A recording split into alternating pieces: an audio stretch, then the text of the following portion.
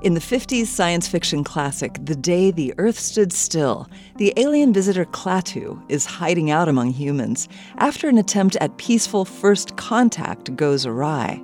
He shows his young friend Billy a pocket full of diamonds, explaining that in the place where he comes from, they're common stones. Could there really be a planet where diamonds are commonplace? According to a study by University of Colorado geologist Kevin Cannon, the answer may be yes.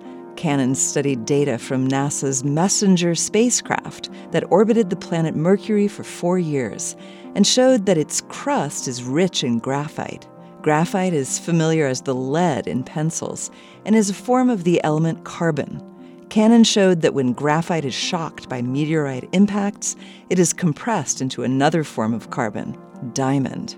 Impacts would have produced about 16 quadrillion tons of diamonds over Mercury's history. Since diamonds reflect infrared light in a distinctive way, these diamond deposits could be detected by infrared sensors on future spacecraft orbiting the planet. Geologists study other planets to improve our knowledge and ultimately understand Earth better. It isn't currently feasible to return diamonds from Mercury to Earth for sale.